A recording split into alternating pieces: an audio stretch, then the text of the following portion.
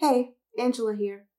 Before we begin this episode, I'd like to invite you to join our Substack community where you'll get more founder profiles, exclusive behind-the-scenes content, first access to all my original work, and access to our community group chat. All you have to do is click the link in the description. I love and appreciate your support. It's awesome to see all your comments, email responses, and reactions. I'm happy to share this journey with you. Thanks for tuning in. You're listening to Honey and Hustle, a video podcast that inspires the dreamers, creators, and hustlers to make a business from their passions. I'm Angela Hollowell, and I'm a visual storyteller based in Durham, North Carolina. I sit down with creative entrepreneurs, nonprofit founders, and small business owners as they share their stories, the lessons they've learned throughout their careers, and how they've worked to make a positive impact. Okay, well, thank you so much for coming here today. I really appreciate you taking the time to come and hang out with me and talk to me a little bit about your journey and, the business that you've built for yourself. So for people who don't know and who are watching right now, Carolyn is an incredible DEI leader and thought leader and writer and author and just really important voice in this space right now. So can you tell me a little bit about your corporate experience working as kind of that minority in the workplace and how that kind of really informed your decision to kind of say, okay, I'm ready to go out on my own and do my own thing? Yeah, I mean, Angela, when you and I have talked about this of like where I've been in corporate spaces since the early 90s. But most recently, around the height of George Floyd, I was working in corporate for a large pharmaceutical company and was doing very awesome work, or at least I thought I was, and really working at that C-suite senior level, senior leader level. And what happened when the height of George Floyd happened, the new roles of diversity, equity, and inclusion was coming along and oh gosh, we need to do something now.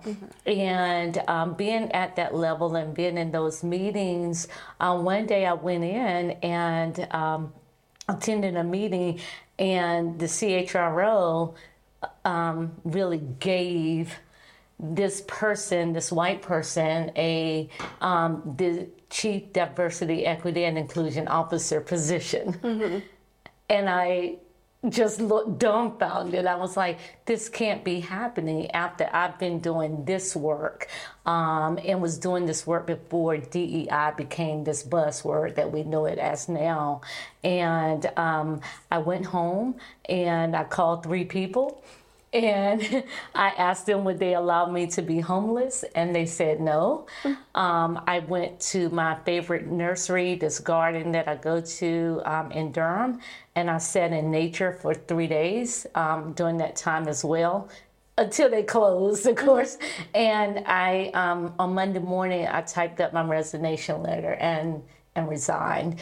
And I felt the sense of relief after then, because I knew that these corporate spaces for me didn't work, no matter how much work I did. So it led me to consulting and starting my own business, and not just around DEI specifically, but taking all that I've known and learned, my skills and experience in the nonprofit sector, as well as in finance and investments, and really just kind of bringing that all in as an HR leader and integrating DEI into these organizations through, a better lens than more of a surface level, or these surface level initiatives that organizations tend to take. So that's what led me to that, and that's been about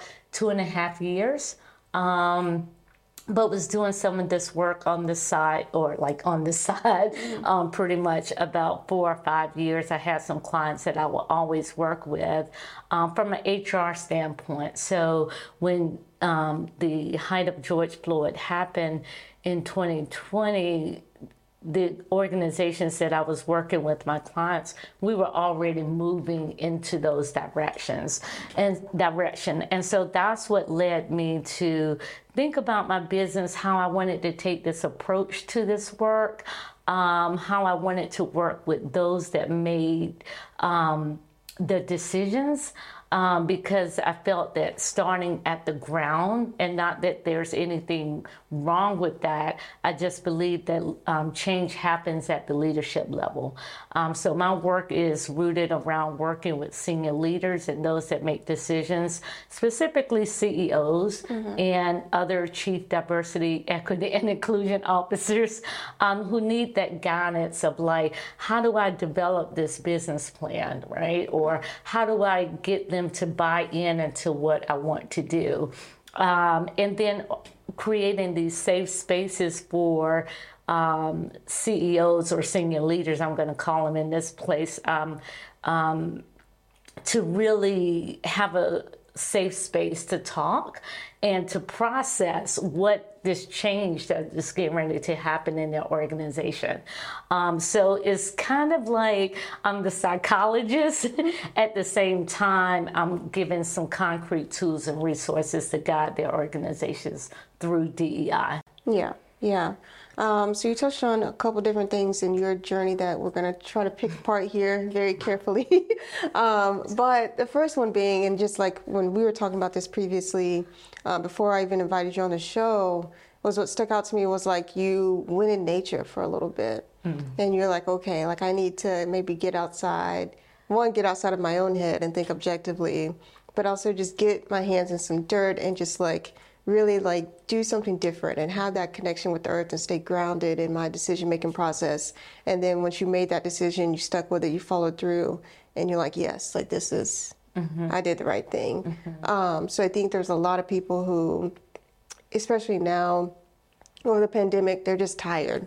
You know, they're just like, man, like my job has not treated me well, or maybe like they got this big relief from working remotely and now their job is wanting them back in the office, and they're like, why? Like, why are they, doing that? I think there's just a lot of, miscommunication between what workers and employers want and, what really is going to set their company up for success and for a diverse and inclusive workspace. So can you talk to me and talk to people who are listening now a little bit about what it means to be at that pivotal moment where you're making big career decisions, where you've put in the time, you've put in the years, you've put in the hours, and you're like, okay, like maybe I need to do something a little different now. Yeah, I think one of the things, there are a lot of things, right? And there are steps to, I can't say that there's a one-size-fits-all approach to it, but one of the things that has helped me is that I've just removed so many people and things around me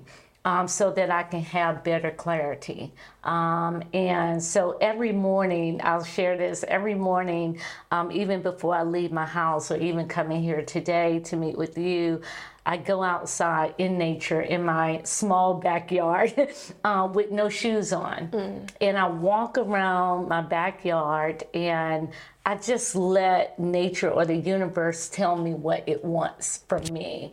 And I think so often that we allow others to project onto us what they think is right for us, that our minds get so clouded and then we're like, we don't know which direction to go.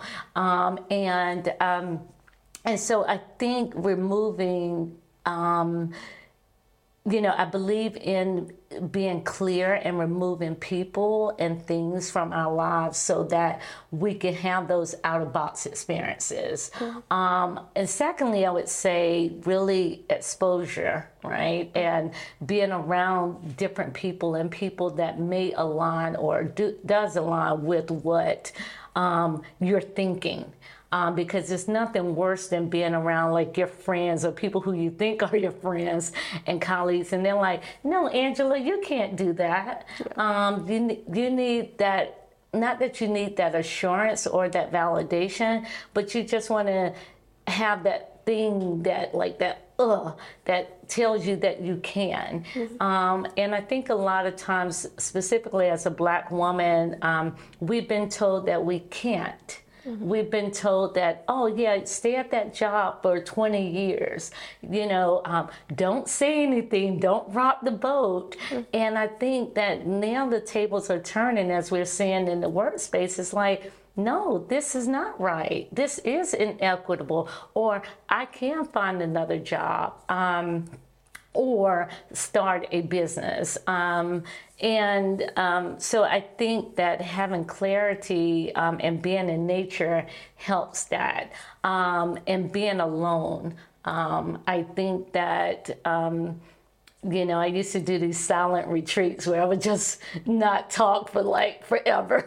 And I can't believe that now. But I think that, just being alone and letting yourself come up with what you think you want to do before you make that big decision. So I think nature really helps. I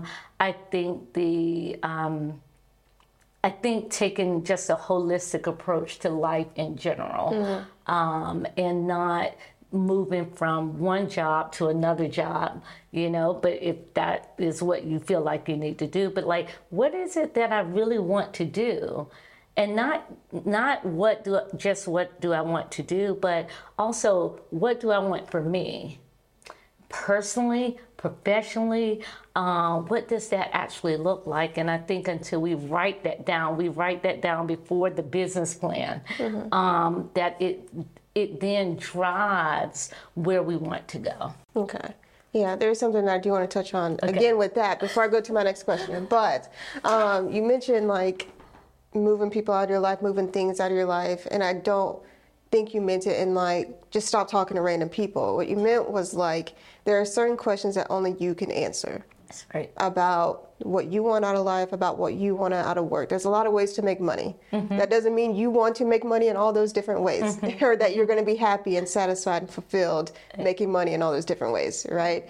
And so I think when you talk about just separating yourself and making those clear decisions, because too, like your seasons are going to change in life. What you may want, 10 years ago is not what you want today. Right. And so having those times where you're like separating yourself and asking yourself the hard questions and writing it down and making it known, like, okay, these are things that I want. This is what I'm going to do to get there, holding yourself accountable.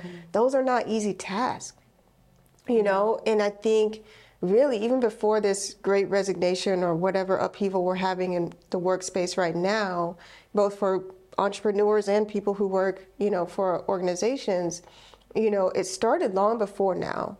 It really started, I think people came to understand like, okay, I thought what I wanted was a good job and, to have a steady income, but what I really want is to have a job that allows me to spend more time with my family or have a work schedule that allows me to spend more time with people that I love and doing other things besides working. Like, I think there's definitely, maybe a few generations ahead of me where, they didn't have hobbies. A lot of those people retired, they didn't have hobbies.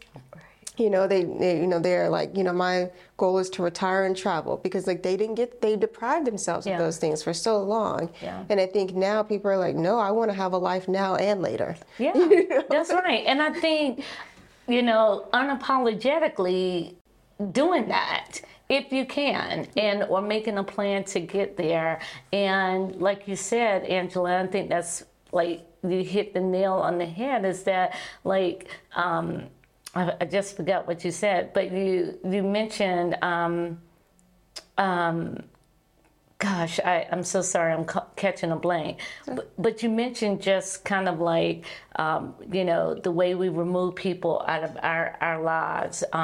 You mentioned, and how do you do that? And just having that clarity around that and taking the steps forward because this didn't just happen. Right. It's just like I was just telling someone earlier yesterday of like, these steps that we think that we have to have the American dream. or, why am I not married, or why am I still single? And then you wake up and you realize like, oh my God, I'm like 40 and this is not happening to me. It doesn't necessarily mean anything is wrong. There isn't anything wrong. It's just that now you've taken a different avenue and said, what is the next chapter? What is the next phase of my life that, how do I want to live that? And I think that you do that and you do it unapologetically. So it's never like, oh, this just happened now. We've been people have been doing this for having these out of the box or aha moments for a while, but now it's just like, oh, I can work from home. I don't have to have power, other people, controlling my schedule and power over me, or making me feel that they have power over me, or what am I good at doing? Mm-hmm. And I think that that's what's happening in the world, right now in which we live in, is that people are just like, I want to do something else. And I'm okay with that. Mm-hmm. I'm okay if I do that and take a pay cut. Mm-hmm. I'm okay if I do that and, not be at the company meetings, So, and I think that, I think it is a good thing. I think this great, if we want to call it the Great Resignation, I think it's a good thing. Mm-hmm. I think it is great that people are exploring who they want to be. Yeah.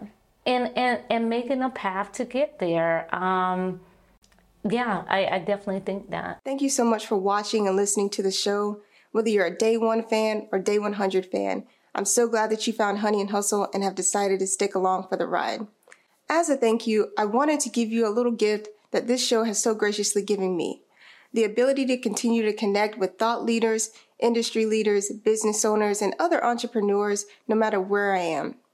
Link offers a digital business card that is a natural extension of my website and social media platforms that allows me to easily send people to strategic landing pages so they can learn a little bit more about me, the resources I offer, and how we can continue to stay connected.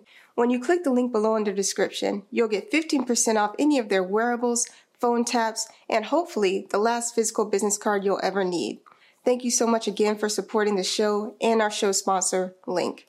So going back to your original story and just some, conversation I've seen in the space that I really want to talk about now is diversity in the workplace. So I think when certain people, or when many people hear diversity, equity, inclusion initiatives, they think, okay, we're going to go to these workshops and people are going to talk about their feelings, and then everybody's just going to be like, okay, I'm going to stop being racist, and then they're going to go back to work or something. Right. Something along those lines. Like, we're going to fix racism with the workshop and, a couple of changes to our mission statement, and kumbaya, we're great to go. Absolutely. And I think really and truly, or we're going to hire like 2 more Black people and meet this quota and woo, we're all good. And it's like, that's not what it is. It has to be kind of on both ends. One, hiring diverse talent from age, gender, race, all the things, that's right. Not just race. That's right. And then it also has to be like, how are we creating an environment where these different types of people feel safe? They feel, that their voice is respected, mm-hmm. and their experience is respected, and their perspective is respected. Say that 5 times fast, but but we have to do both ends of the work. And I still think there is a misalignment between organizations that think that hiring diverse talent is going to solve all their ills in the public sphere versus companies that understand that my organization is truly better because I've hired a diverse group of people who have diverse perspective, because that's going to strengthen our product, mm-hmm. and our ability to serve more people and what the world looks like today in mm-hmm. reality. Mm-hmm. So can you talk to me a little bit about how you've been working with different organizations now since leaving that organization to do that sort of thing? Yeah. Gosh, I don't know where to begin, but I would say first is that you can't have diversity without having inclusiveness, right? And you need both. So you can start hiring this mass amount of people, or maybe 2 people to meet your quota, but it's not going to it's not going to be sustainable over a period of time.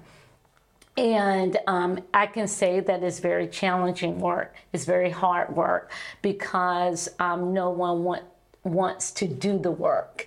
And before I work with the client, I'm like, are you ready to do the work? Because it can't be surface level. It can't be that we just come out with the DEI statement. What are you going to actually do once you have people of different backgrounds and experiences come into your workspace? Are they able to thrive? And so my work consists of me basically having these discovery calls way before we get into the work. And so I think that it is really important for companies to start taking a step back and saying, not, oh, what's the next initiative? We automatically go to hiring. It's not time to hire. So maybe it is now to start in our organizational infrastructures. You have to start internally before you can start externally. So that's how I work with my clients, as to let's look at things internal first. Let's get your policies and procedures, your practices in place. Make sure that you're using the right language. You're using gender pronoun, whatever the right pronouns. Just using inclusive language, I would say. Or what does it look like if a person of color or a person of a different background comes into this organization and they're the only Black person, or they're the only person that is of a different race or a part of the LGBTQIA community. What does that look like? How are they going to feel? And so a lot of that just comes with organic conversations. And what I have found, Angela, is that leaders don't have time to read books. They don't want to read books. No.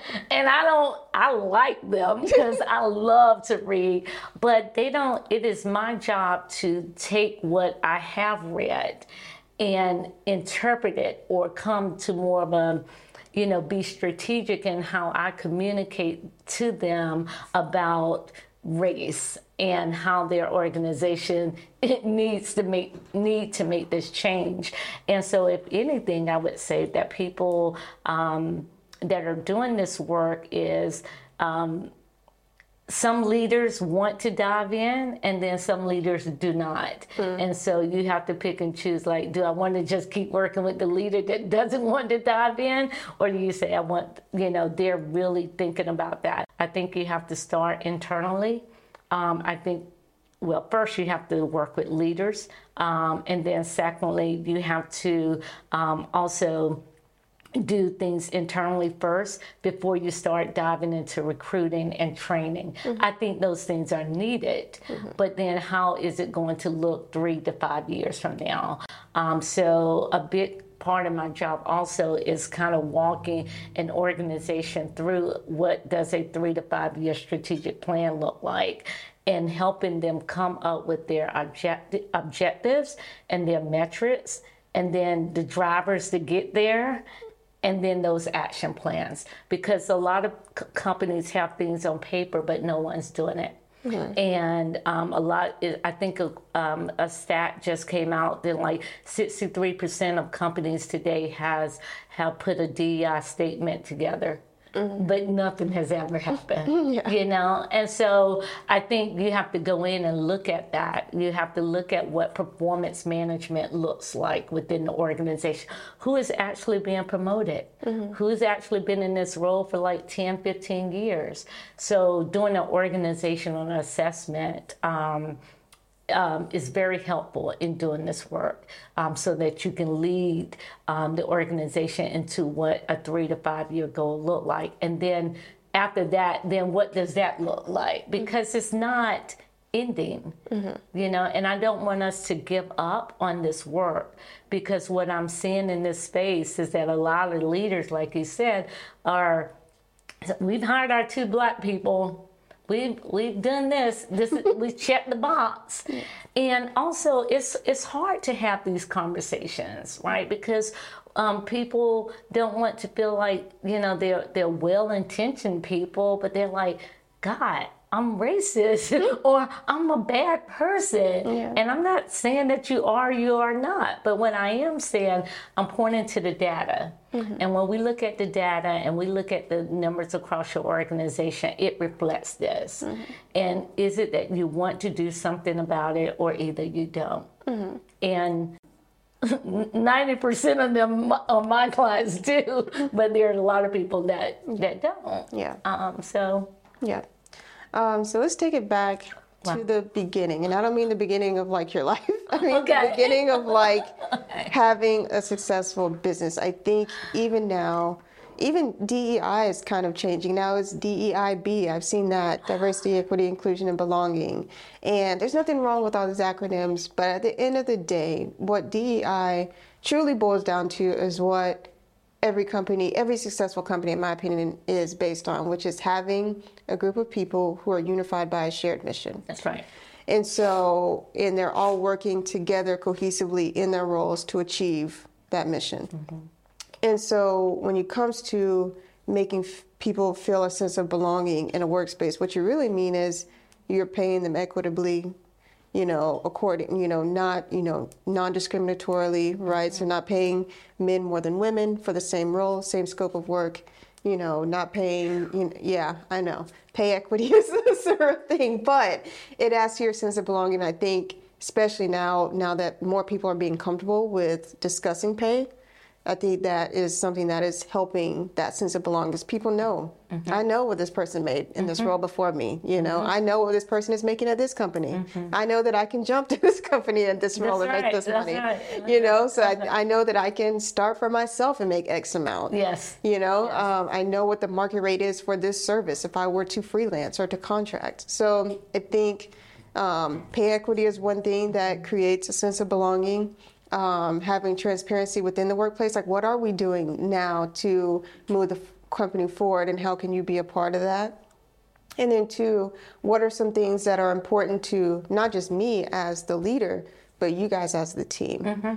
right? Because you're going to have different things that you've experienced in this space or in this work that may be different from mine, that may still be important to meet the needs of you and the people that we serve. So I think going back to, if our mission truly with DEI work, with changing the workplace culture, elevating that to a space where everybody that we hire and everybody that we currently have on staff feels comfortable to have difficult conversations, to work through problems together collectively, to reach our goals, exceed our goals, and continue on forward. If you're starting with someone at the onset who's like, hey, I know that I am a Black woman, I know that I want to grow, let's say, a tech startup or a startup of some kind, and I want to start at the onset with the people that I work with, creating a space where they feel like they belong and they feel safe and they feel, respected on the job.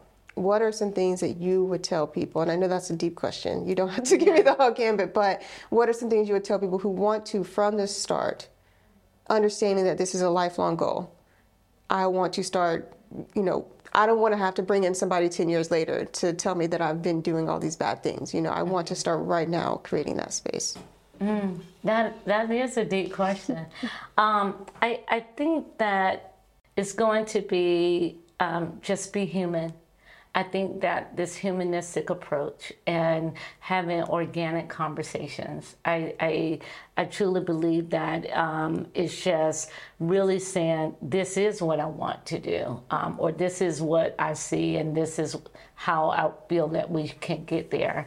I think that the world is lacking that in this whatever DEI space. I really do not like using that term because it is about how do you make people feel valued, heard, and seen, and represented in organization and in these organizations. And the only way that we can do that is by having organic conversations and letting the conversation drive the next step. And I think that, that's I think the world, we're not talking to each other now. So you have people over here thinking one thing and the other people over here thinking another thing. So making sure that everyone is talking and not one specific group or the dominant group talking about certain things. I think that's the bulk of it, Angela. It's just really people want to be heard. And so I would just say, just have the conversation organically. I don't know if that really answered your question, but I think that's the start of it. Yeah. No, it does. I think part of it is like, let's say sometimes you don't know what you don't know. Like, there has to be these checkpoints where you're asking, and not just at big checkpoints like the George Floyd situation. I'm talking like regular checkpoints where you're asking like, what are some things that are going on in your community that I may not know about? Or what are some things that are going on in your community that are of concern to you or that are exciting to you that I may not know about? Because I probably have no idea what the Latino community is doing this weekend or cares about right now in terms of hot topics other than immigration. Like, you know what I mean? Because I'm just not, a part of that community on the long run. Like, so it's hard to know everything about everyone and to think that, because I have a Latino friend, I'm cool. Like, this is fine. Like, there's still some things that, you don't know that they may be internalizing and thinking about every day when they wake up and come to work. That's right. And so I just think I don't know. I don't have a formula. But. I think, thinking on that, I think that, I think companies or a leader need to have the right people in the right place. And so often leaders specifically have people who think like them in their spaces, in their circle. So one of the things I would say is to bring people that are different into those new spaces so that you can gain those perspectives and start seeing like what is actually happening in the Black community, what's happening in the Latinx community. Let's not go to them when we need them, right? But there's an organic relationship. It just happens naturally. And so I would say that, the surroundings, a leader's surrounding makes the difference in this space. And then also, who do we have in position outside of that executive level space? Who do we actually have, actually carrying out what the leader wants or what the leader thinks that they want? Are those people connected to communities? Are those people connected to the voice of the employee? Or do they genuinely care? Or do we take, in corporate, I will say this, in corporate, there's a lot of surveys going on. Everybody does a survey, and I just dislike it, but what are the engagement strategies? Like what you're talking about of like, how do I actually go or employ my employees to kind of take those initiatives to have those conversations? And then how do I report back to that leadership team? So until those processes are kind of put in place, that is always going to be a challenge, that you're not going to get that those outcomes or those tangible outcomes that you feel that you're going to just think that right, as a leader. You're like, we've been in Durham for 50 years. No one's come to us. And that's, well, no, I didn't come because I didn't know your door was open. And so I think that, it is if we can't get out there, if the leader can't get out there to know about communities and then you have to put someone in position to do that. So I think that's kind of like the starting point. Yeah. And I think that's going to be, I guess, my last question too was, and I don't know the statistic for this, but to my understanding, having people of color, having queer people, having women at the C-suite level is like rare. You know what I mean? So, talk about surrounding yourself with people who can bring different perspectives and ideas to the table and different manners of executing on those ideas. it's not there right now. One of the things that people love to harp on is experience. We see it now. People love to say, well, are they experienced? What college did they go to? What were their scores? Like, who cares about that? Like, what, how do I say it? How do I say it? Yes, Angela, yes. Yes. Like, how do we get past this? Oh, I didn't know this. Are there any people who are oh, God. This day and age? Is that still a question? Either you're in my house while I'm writing, or you're like at a board meeting that I'm a part of, right? So I don't know where you are. I will say that, and I'll just use this as an example. I was recently just having a conversation with this organization, and some of those same things that you're hitting, like, oh, well, we want a diverse group of people to apply for this executive level position, but I don't know if they have the skills and the qualification. And so I'm like, oh my goodness, well, where are you posting and who are you connecting with? Because I know some very skilled and experienced people. So one of the things I have recommended, and I do recommend this for organizations, like, we got to get to the point where we are, and I don't like this word either, redacting resumes, redacting the information or removing some of the information that brings that bias up in these interview search committees, because they're so formulaic in like, I want these years of experience. I want them to go to these same schools. Well, what if you didn't know all of this stuff? Would that person still be qualified for this position? And I think that change in that process will help, hopefully, to get those people, get other people into the door, to get better people in the door, so that you can bring those different perspectives. I can tell you, Angela, even at the level that I was at, and I had a long way to go, it was still hard to get into the door.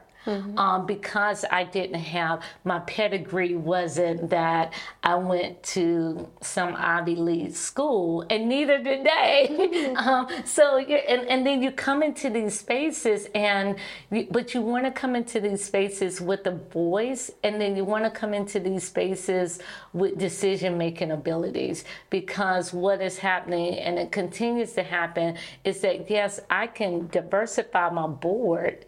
Yes, I can diversify my executive team, but if I can't make decisions, if that person can't make decisions, then it's hurting the people that are within the organization. So I think when a leader or leadership wants to make change, that it will filtrate from the top. I mean, to start at the top all the way to the bottom. And so it's nothing worse than having a leader who says, well, I'm going to have Angela as the executive chief administrator, whatever that could be in this committee, but yet you don't have a voice. And that, I'm not sure if that's the best route to go. Yeah. So something cosmetic, like they have a title. Yeah, they're there, you know. And I would say that, we also, as the individual, I know for me, people have tried to recruit me for like a diversity, equity, and inclusion officer position. And I laugh, because why would I go into, I think it's great, but then when I look at your organizational chart, is it really realistic that I'm going to be that person to come in to make a change in your organization? Probably not. Yeah.